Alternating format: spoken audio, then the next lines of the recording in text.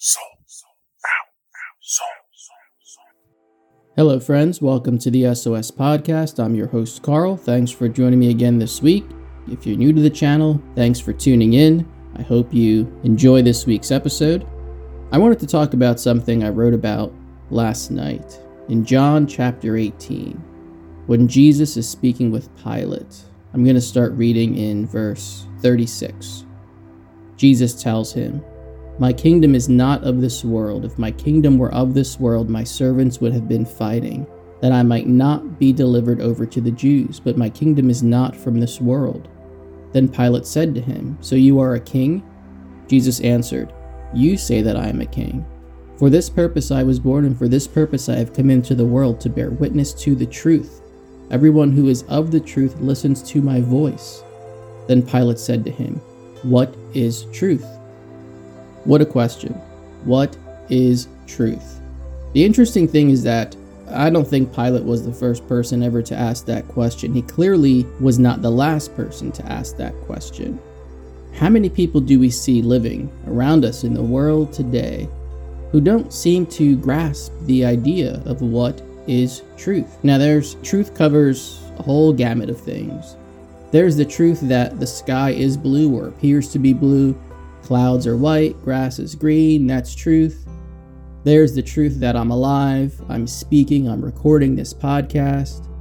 Then there's the truth. So there are truths and there's the truth. And Jesus came to share the truth.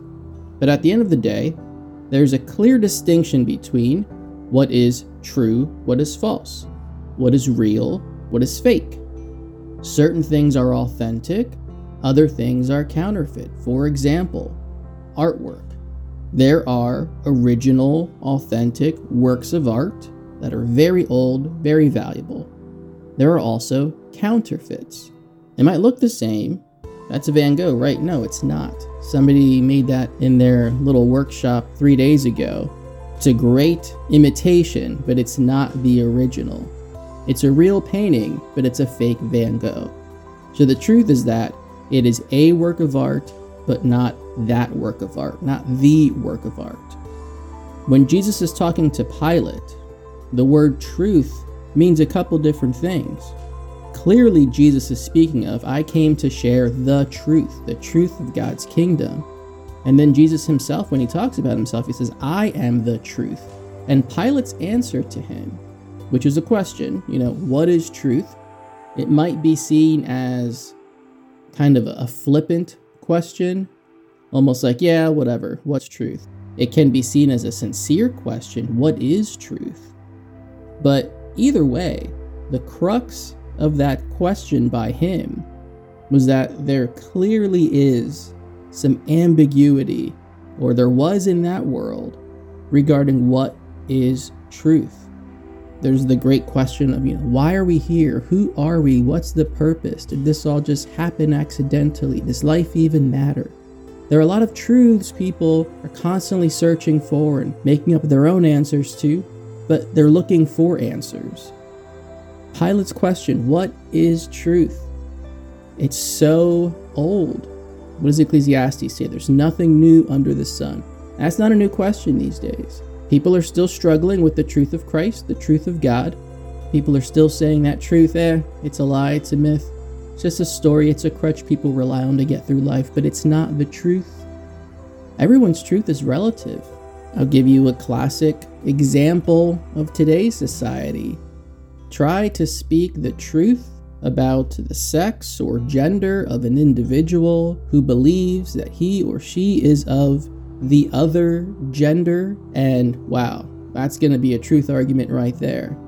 That seems to be a hot button issue right now. Now, of course, when we look at the enemy's tactics and we look at the purpose of sin, what does it want?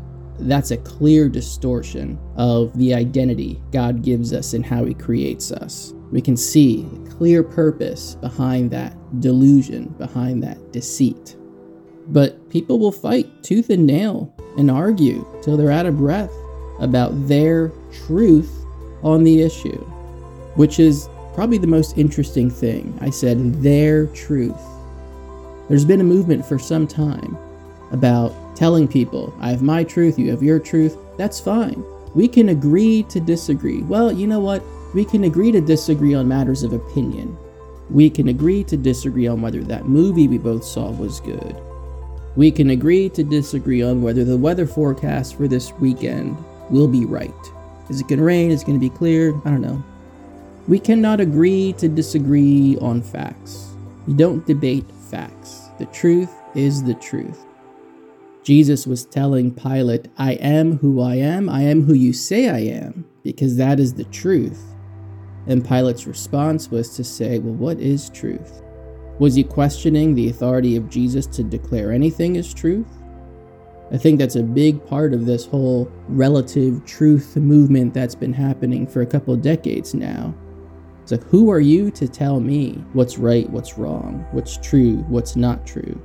Because this is right for me, it's true for me. It doesn't have to be for you, but it is for me.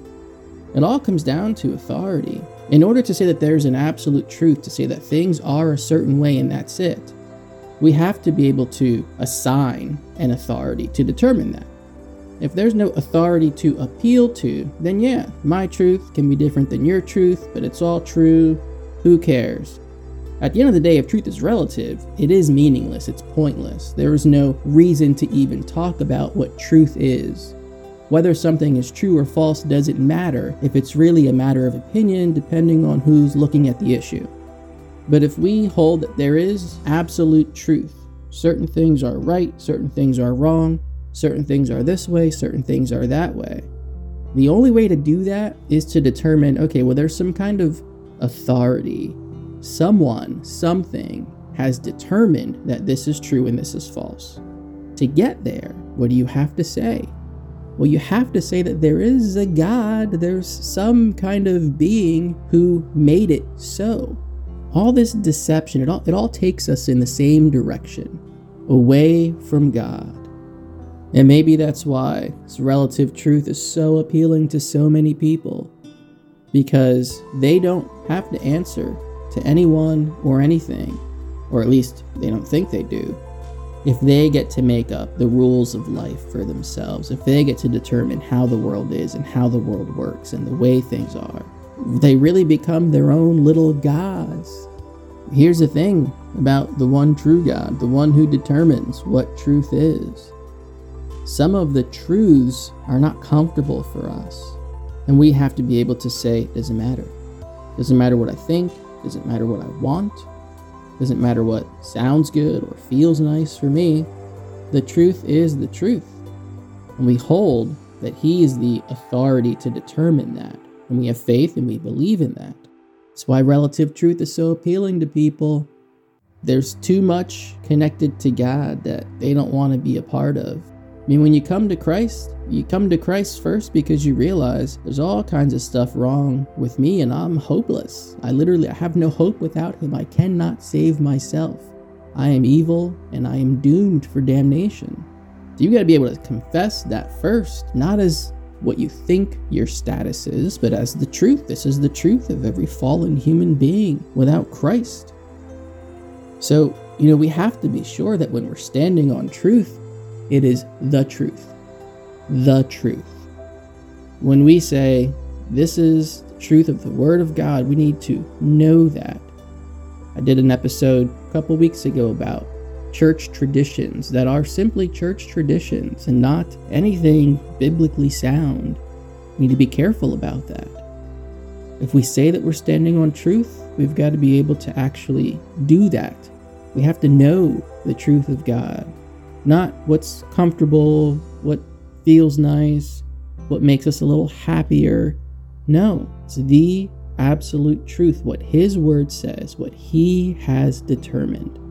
The only way that we can effectively fight against the deceptions that are in this world today is with His absolute truth. Father, thank you, God, that we don't need to guess. We don't need to try to figure out for ourselves what's real and what's not, what's true and what's false. But God, you give us your word to show us that. And you give us the Holy Spirit to give us additional revelation and discernment into that. Lord, we just ask, God, that you would keep our heads straight. Keep us focused on what is actual truth. Protect us, God, from the deceptions of the enemy and of the world, Lord, and give us the words that we need when we need to defend your truth before others. Father, we love you, and we can't wait to see you face to face. In Jesus' name we pray, amen. Good day, and God bless.